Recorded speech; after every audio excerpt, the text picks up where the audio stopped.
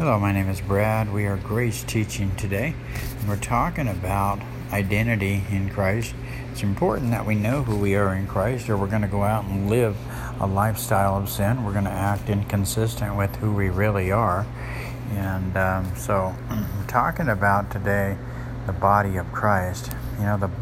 Paul's going to give us a picture of what the body of Christ looks like. Remember, God gives us the physical things to teach us about spiritual things, and so he's going to talk to us about the body of Christ and how it is and how it works. You see, the physical human body is a physical picture of the spiritual truth. We know that the physical body is one that has many parts, and each part has a function. So it is with the body of Christ. And so just as each of us has one body with many members, and these members do not all have the same function, so in Christ we who are many form one body, and each member belongs to all the others. We have different gifts according to the grace given to us. And so spiritual gifts are given to the body of Christ. We have different gifts according to the grace given to each of us. If your gift is prophesying, Paul says, then prophesy in accordance with the faith that you've been given. Remember what prophecy is, though? It's professing truth. And if it's serving, then serve. And so think about this. We don't serve for Jesus. We don't go out and do service work for Jesus. Remember, he died for us so he could give his life to us, so we could express his life through us. So we allow him to serve through us, and we get to participate with him when it comes to service, because whoever's joined to the Lord is one spirit with him. Now, if it's teaching, then teach. Okay? And so as teachers, we don't do it for Jesus. We're participating with him. We're trusting him as our life and source to do the teaching. We want you to hear what he has to say. And anything that we say, we pray that it drop to the ground. And so we're trusting him to speak through us when it comes to teaching. If it's to encourage, then give encouragement. Again, not for Jesus, but living from the life-giving Spirit of Christ to bear his character. If it is giving, then give generously. Okay? And same thing. We don't give thinking that we're going to earn God's blessings. No, we give because we're trusting Christ as our life, and he's a generous giver. If it's leading, then lead diligently, Paul says. If it is to show mercy, then do it cheerfully. This is taken from Romans chapter 12, verse 6 through 8. And so we look at those, encouragement. And another word for encouragement is exhortation. But remember, these are spiritual gifts given to the body of Christ to encourage and build up. Okay, 1 Corinthians 12:27 says, now you are the body of Christ, and each of you is a part of it. So who is the body of Christ? You are. If you're in Christ, you're a member of it. Who makes up the parts of the body of Christ? Each of you. Each one of you is a part of it.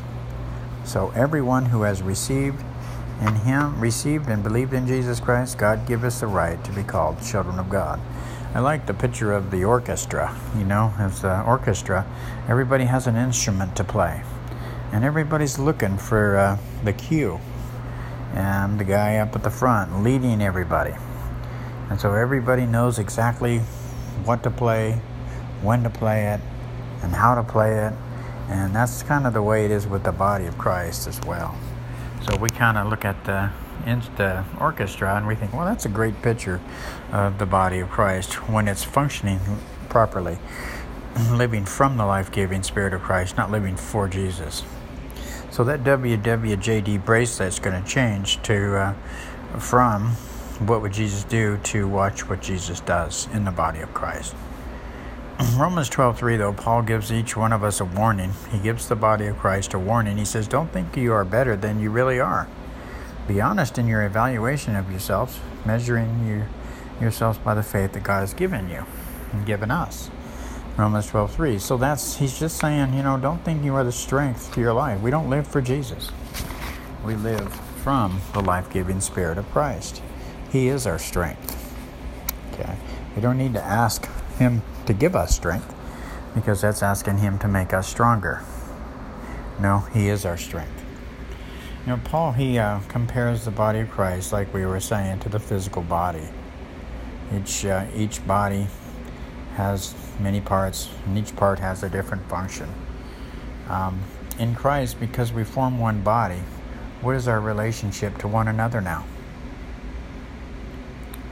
Well, we're all a part of it, aren't we? So even though we form one body, do we all have the same functions? Function of gifts? No. We all have different gifts, don't we? So let the peace of Christ rule in your hearts, since as members of one body you are called to peace, and be thankful. Colossians 3:15. So what does Paul say that we are to let rule in our hearts? The peace of Christ. So the peace of Christ is Christ Himself. Ephesians 2:14, Christ Himself is our peace. Jesus Himself said, peace I leave with you, peace I give to you, not as the world gives do I give to you. So let not your hearts be troubled, and let them not be afraid. And so the peace of God is where Christ Himself is our peace. We are in Him, He is in us. And peace with God is knowing that as children of God in Christ, we are always at peace with God.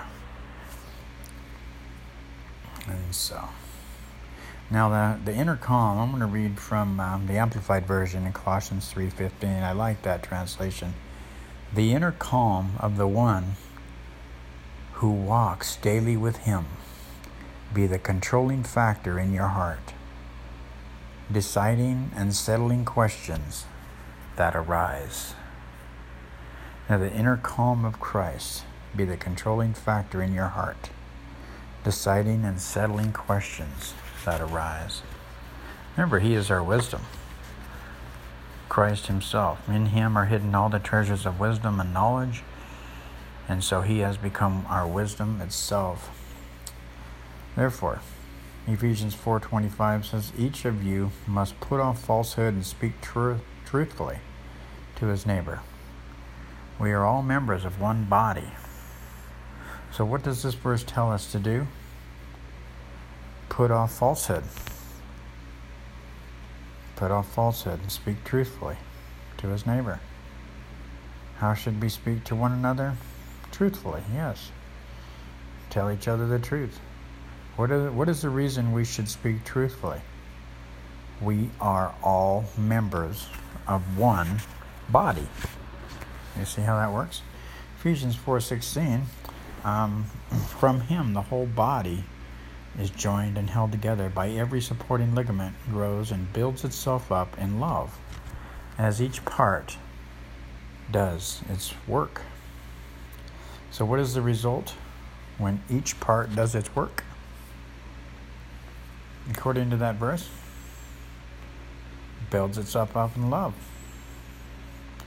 So when each part does its work, what does the body build up itself up in? Builds itself up in love. When each part does its work.